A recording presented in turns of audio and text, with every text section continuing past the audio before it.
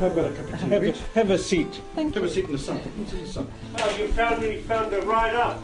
So you followed the endeavours of Raki Houghton I am. and Korowai Trust. Raki, Houghton, this is your life.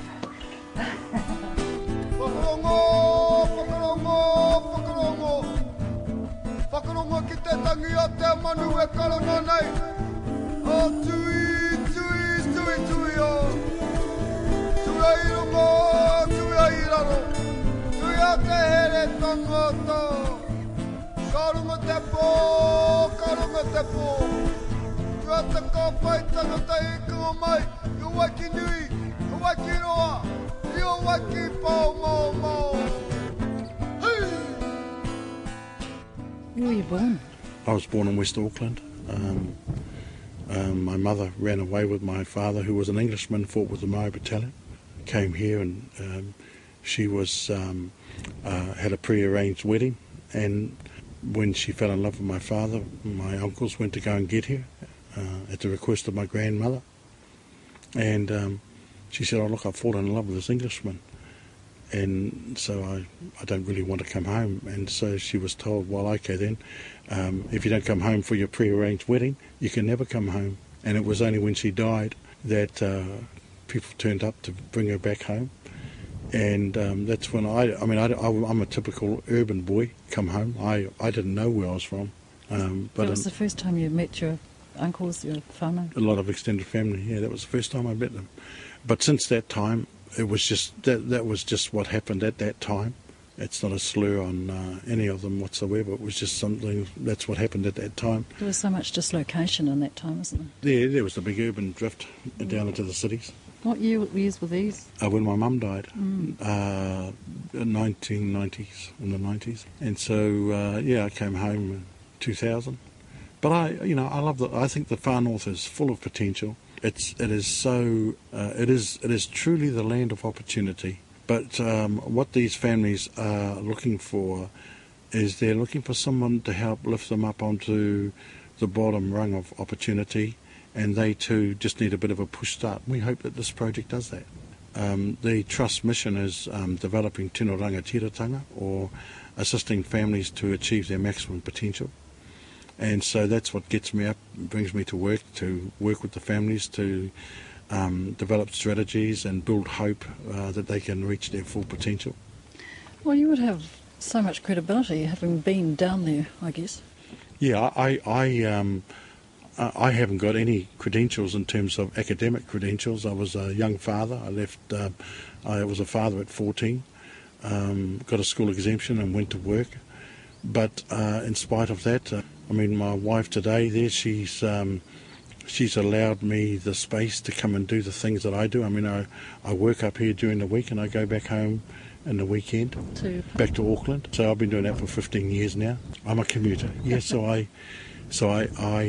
live on my mother's ancestral land, and I actually done a small scale model because I put a relocatable home on 17 acres there to develop the model before we started this project, to make sure that I understood the basic key fundamentals of relocating houses. So I done that, and I thought to myself, well, you wouldn't expect anyone else to do it unless I done it myself, and so I done it myself first, and then put a house on 17 acres of land, and that's where I live during the week, and then I go back to, I have another home in Auckland. Yeah.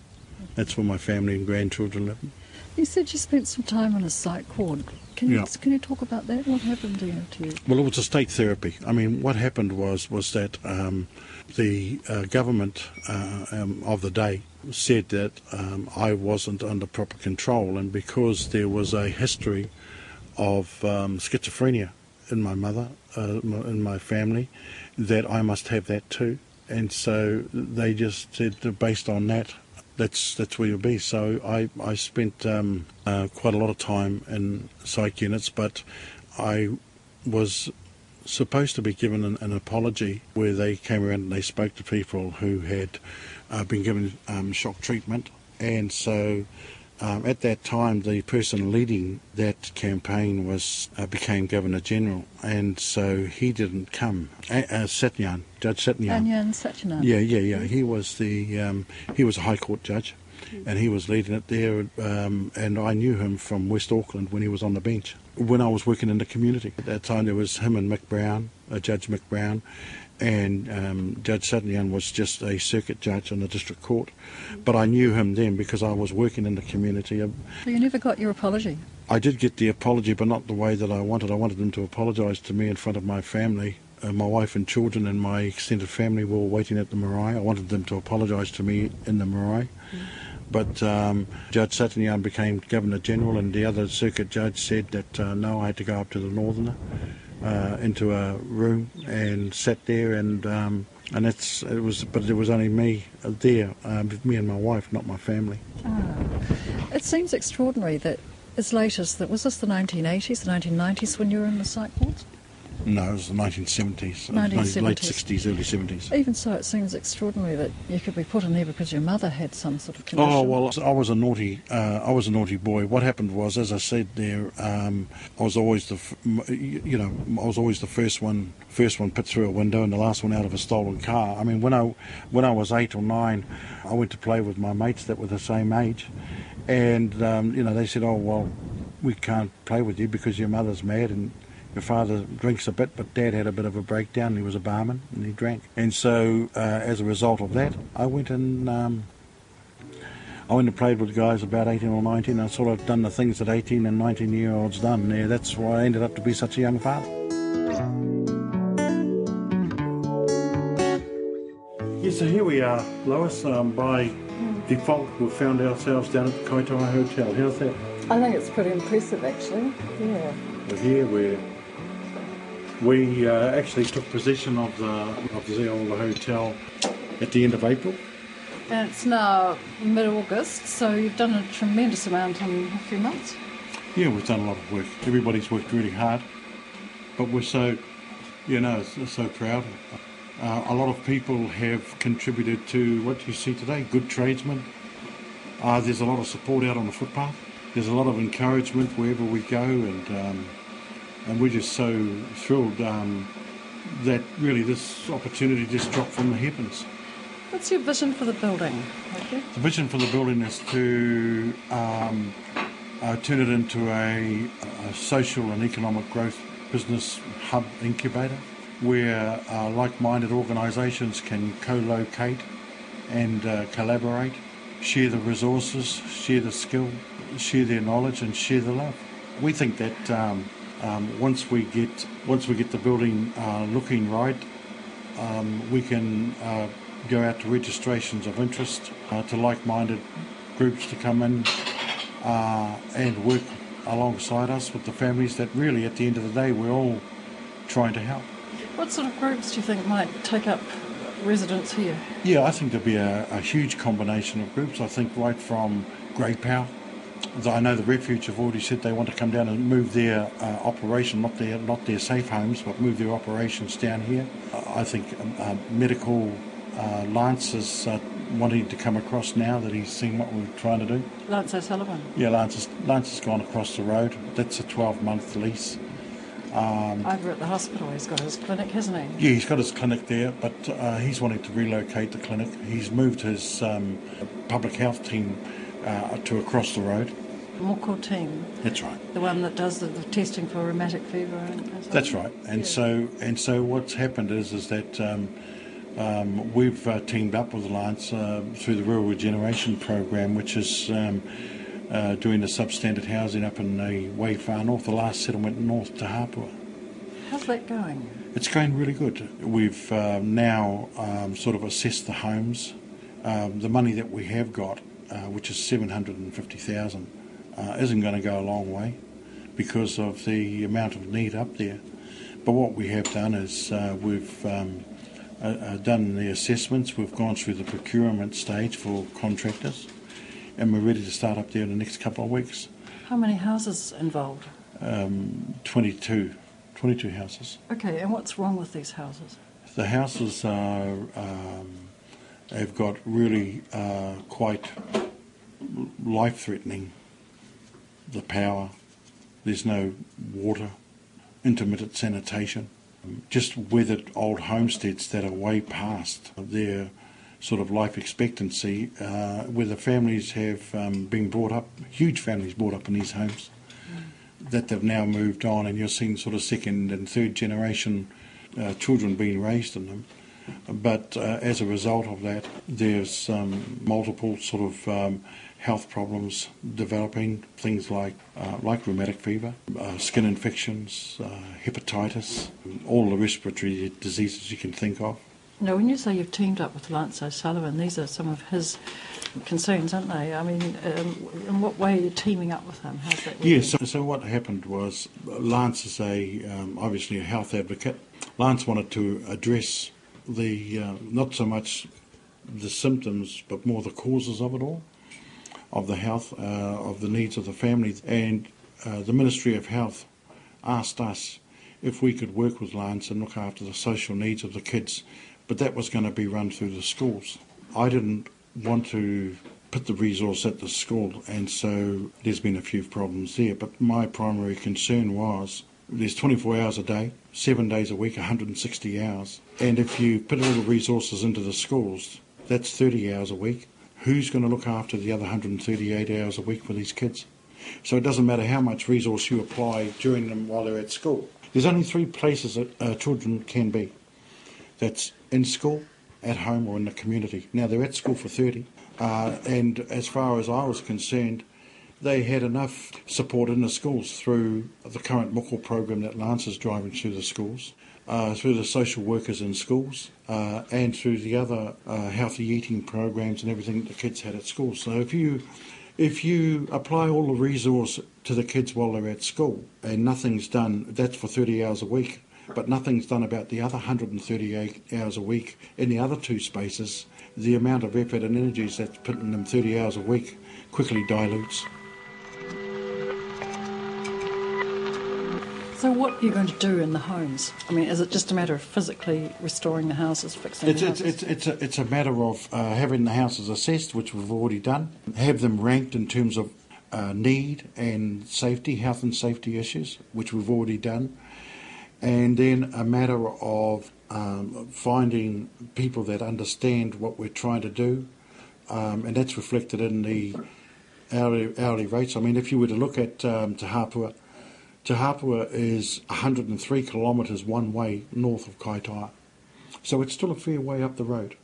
And one of the reasons why we selected Te Hapua was because it is a very deprived and neglected community, and it's long overdue to have their fair share of opportunity. So we've gone up there and we've picked Te Hapua. We're sort of starting to regret it at the moment because it's an hour and a half travel. And when you've got to sort of hop in the car, it's not like going out to Pangaru or the other eastern and western borders of the far north. It's a fair hike up the road. And in the middle of winter there, a lot of the roads are non-accessible, they flood, so it's not an easy road to track. It's almost like you need somebody up there. You need somebody up there, and so we've called for registrations of interest from qualified, skilled tradesmen, and we're still going through that procurement process at the moment.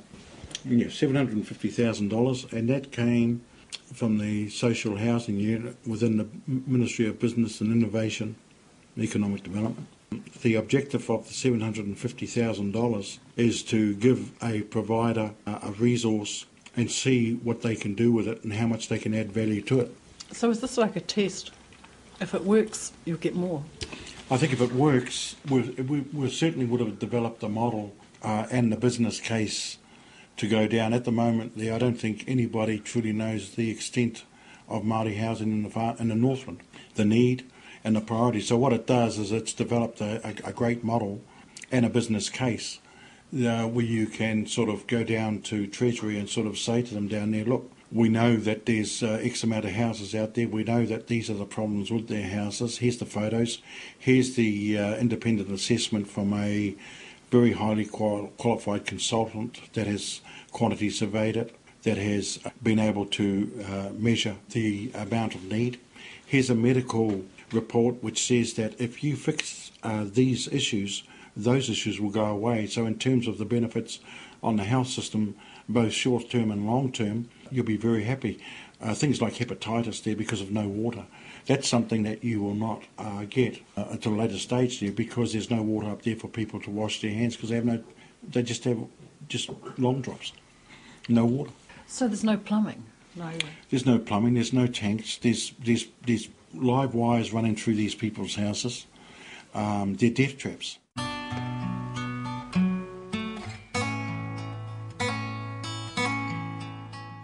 It's hard to imagine people living in those conditions in this day and age.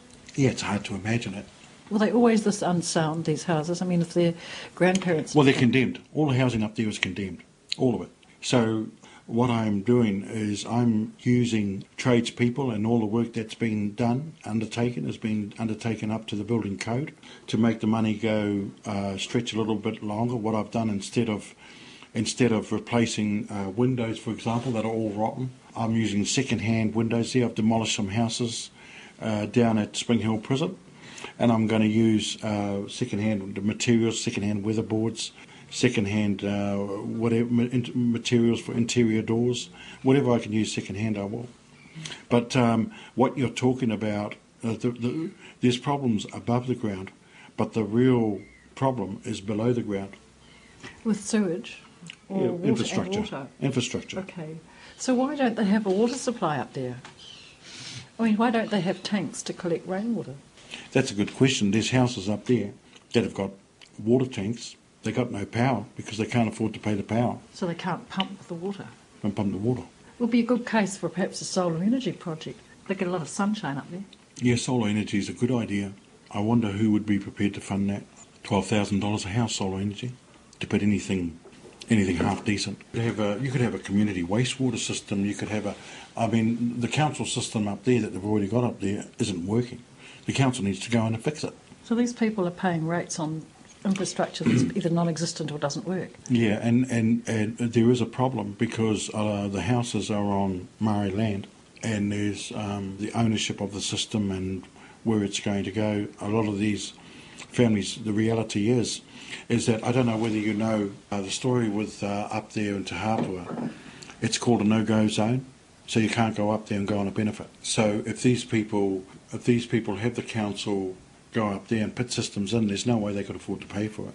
So how do they live if they can't? They're not Yeah, a going lot to of them live off the ocean. Some of them have sort of grandfather rights where they were on benefits prior to the legislation coming out, and so that they would, but not all of them. When did that no-go zone legislation come in? I think it was about in 2008. So did that force a lot of people out of communities like that? Or Yeah. They did? Yeah, so what happened is that you have a generally older population up there where the kids are left with their grandparents and elderly people, while their parents go out of the community to work, be it Kairaia or Whangarei, Kirikiri, because they cannot get any work or sustain themselves, so they go outside the region to get work and leave the kids with the grandparents. And is that causing problems? Is that a problem in itself? It causes problems because, kids are kids, and some of the families there have quite a few, 6, 7 children staying there with their grandmother, their elderly couples there, and that's a lot for one nana, isn't it? It's a lot for one nana. It's a lot for middle-aged parents. Okay, so they're living there and they've got these little children, and they've got no plumbing, and they've got no running water in some cases. Where are they getting the water from? From the neighbours, from wherever they can. They catch it in whatever they can, wherever they can. And buckets? Mm. You go into the kids' rooms and they've got commodes in there because they can't use the toilet at night time because it's too wet. So what they do is they use the commodes and that in their rooms and then empty the buckets out in the morning. So you say there's a hepatitis problem up there? A lot of families who have grown up in there that are living in Auckland that have got histories of hepatitis, and they would have only got it through hygiene facilities up there. A couple of the houses, raw sewage just runs straight underneath it, and the kids are playing on the dirt, and of course it dries up. Kids play on the lawn there, and then that's how they get the skin infections. We are talking third world conditions here, aren't we? Because it's so far out of the way, I suppose people can turn a blind eye to it. The authorities perhaps don't see it, don't know about it. And I don't think it gets any political support. It won't get any political support up there because it's where to start, and that's what's going to be the magic of this program, the first thing is that this, for the very first time in a long time, this community is going to see that people do care. People do want to do something about it. In fact, that we are doing something about it. But we have to make them a priority, and I think that's what we're going to be able to do for the first time in a very long time. So I'm excited that we're going to get up there and we're going to do the very, very best we can with the funds and the proceeds that we have got. It will be very interesting, the evaluation of this project, because we've got some costings from Housing New Zealand on what they think it should cost to do these houses as a measuring stick.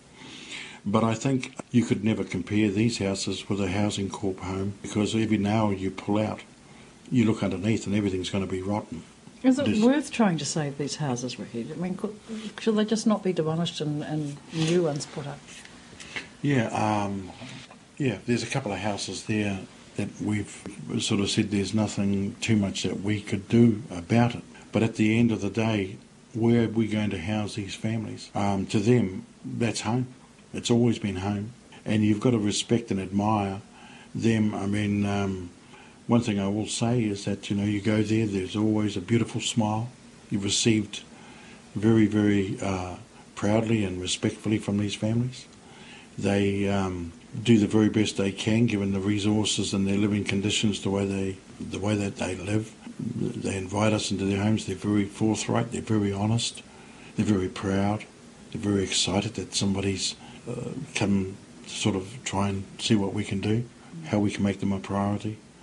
Some of the houses need to be demolished. Yeah, that's true. But for us, it's a house. But for them, it's home. I mean, they could keep their old homesteads. Very, very, very nostalgic for a lot of people. I mean, you've only got to sort of look at on the side of the doors there, and you can see where the different kids have grown up in different periods of their life, and there's memories of years gone by everywhere you look.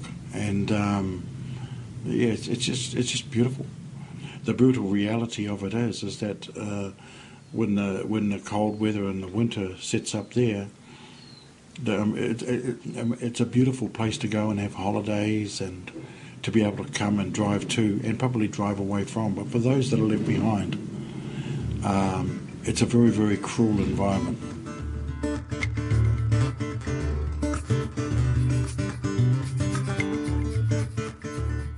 Where did this dream of yours come from?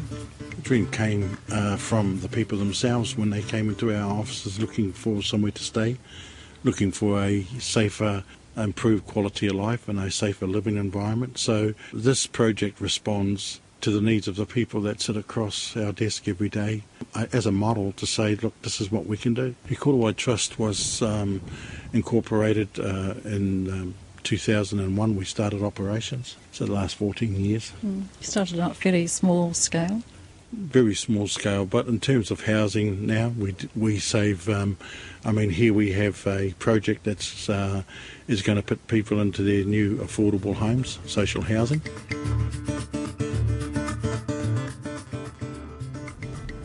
Go and have a look in this house. This is the one. They're all up to the same stage. Looking very, very trim and tidy.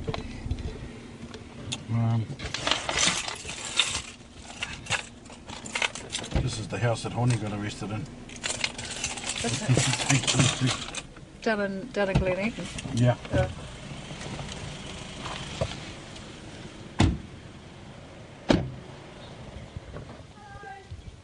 What a difference! Right. This is Lois. This is Lyle. Lyle. Lyle. Lyle's dad was one of our original trustees. Lyle's worked for us.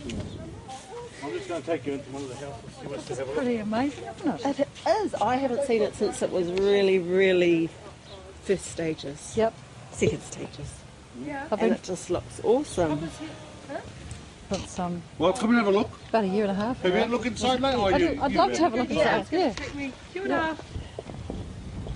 So they're in a pretty sorry state, these old places, were they, Raki, when you got them? They're all blinking smashed up. Who's done all the work on them? Prisoners, trades. Yep. Prisoners Yeah. from Ngāwhā. Yeah. Okay. They came up every day. Wow.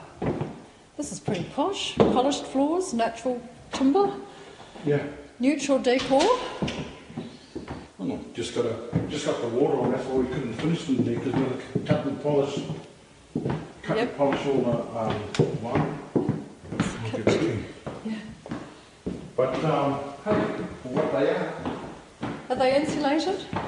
only in the roof and I don't think the walls are. Underfloor as well? Underfloor and in the roof. Oh, that's pretty good. They feel warm, don't they? Even though it's a cold day. So this is the living room, lounge room, and 3 bedrooms. Three They're all bedrooms. about the same. Yep. You got families lined up to move in. Yeah. Hey, you want to see where they're staying at the moment? Where are they staying at Oh, the they've moment? got wash houses with A. Oh yes, the old wash house on the Wash back houses porch. and And a little deck out the showers back. and Yep. But this is Oh, it. this is beautiful. This is 5 acres. It's 50 acres. So where are the boundaries here? Out past the fences? Way or- back where those trees are there. All right, so you've got a lot of space This is here. 5 acres, Yep, where the houses will and sit. the whole section is 50. So it goes down to those, what do you call toi down there? Yeah.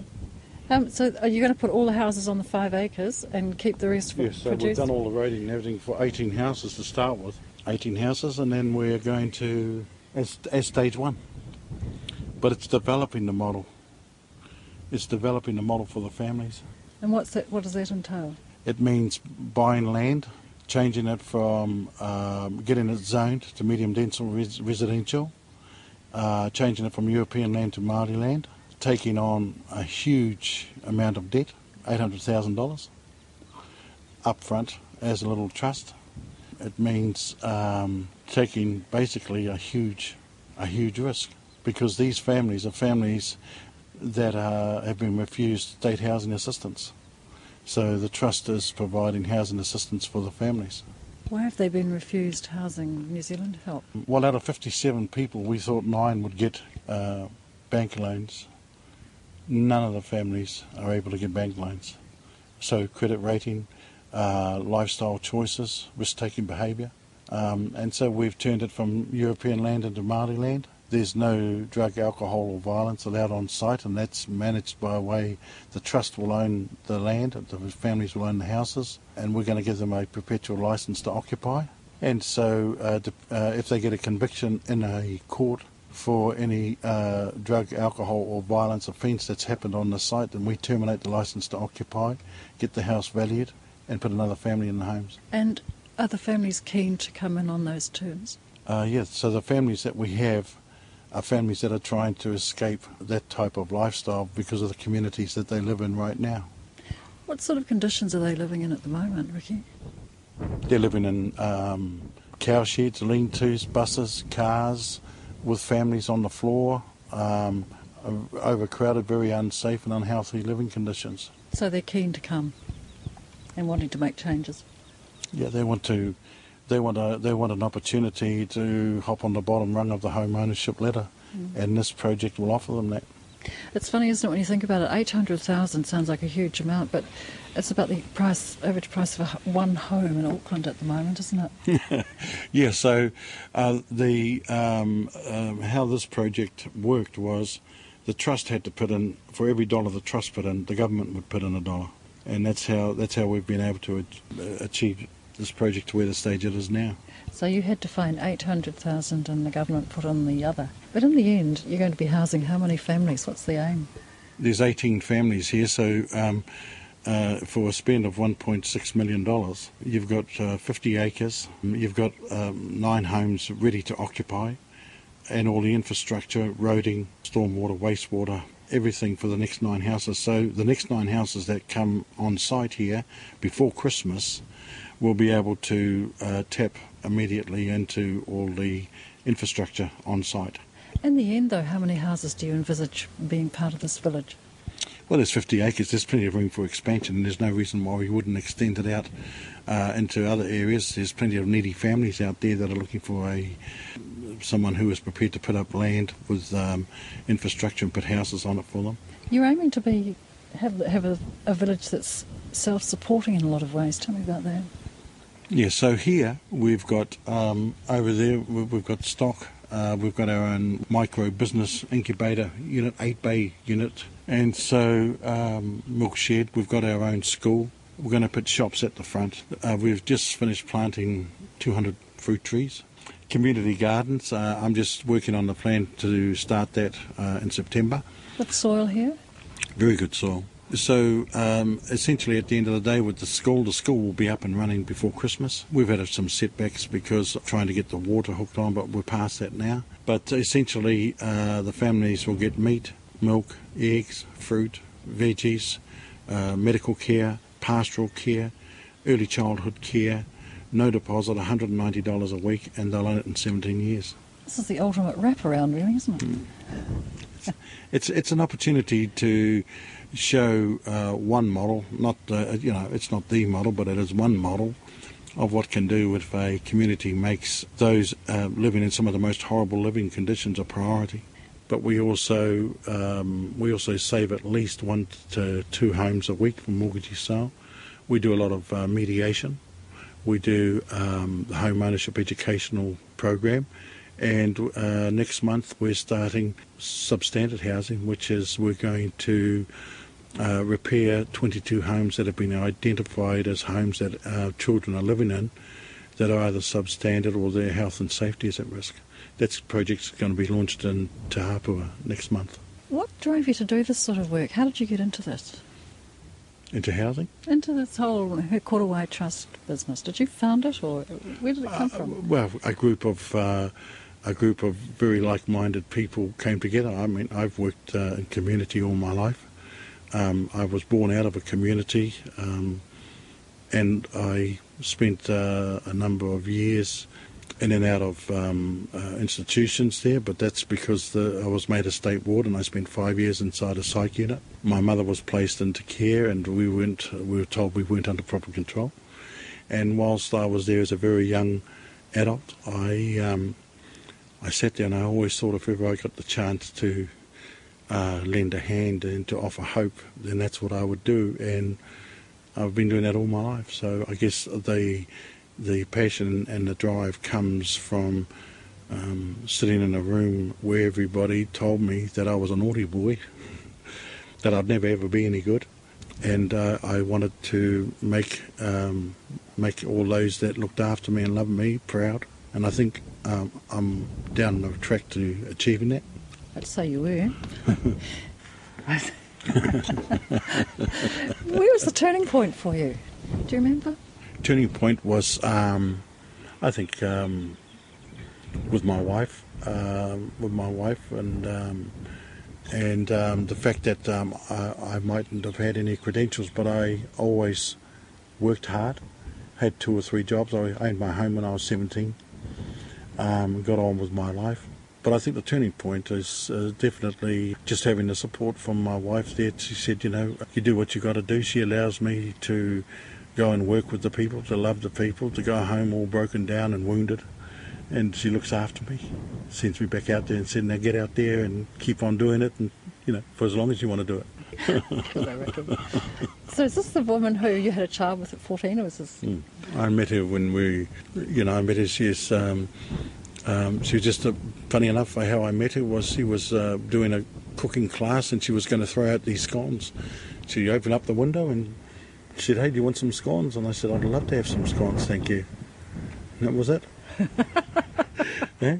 It's cheap, wasn't it? Yeah. So it's pretty cheap. I'd say it was mint. How old was she? Was she older than you? She's a year older. She comes from a beautiful, beautiful family. But no, look, I mean, at the end of the day, these families, they fill me with hope. They fill me with hope and they fill me with excitement. What you're going to see here is in the next few weeks is 17 adults and 43 kids running around here. They'll have their own rooms.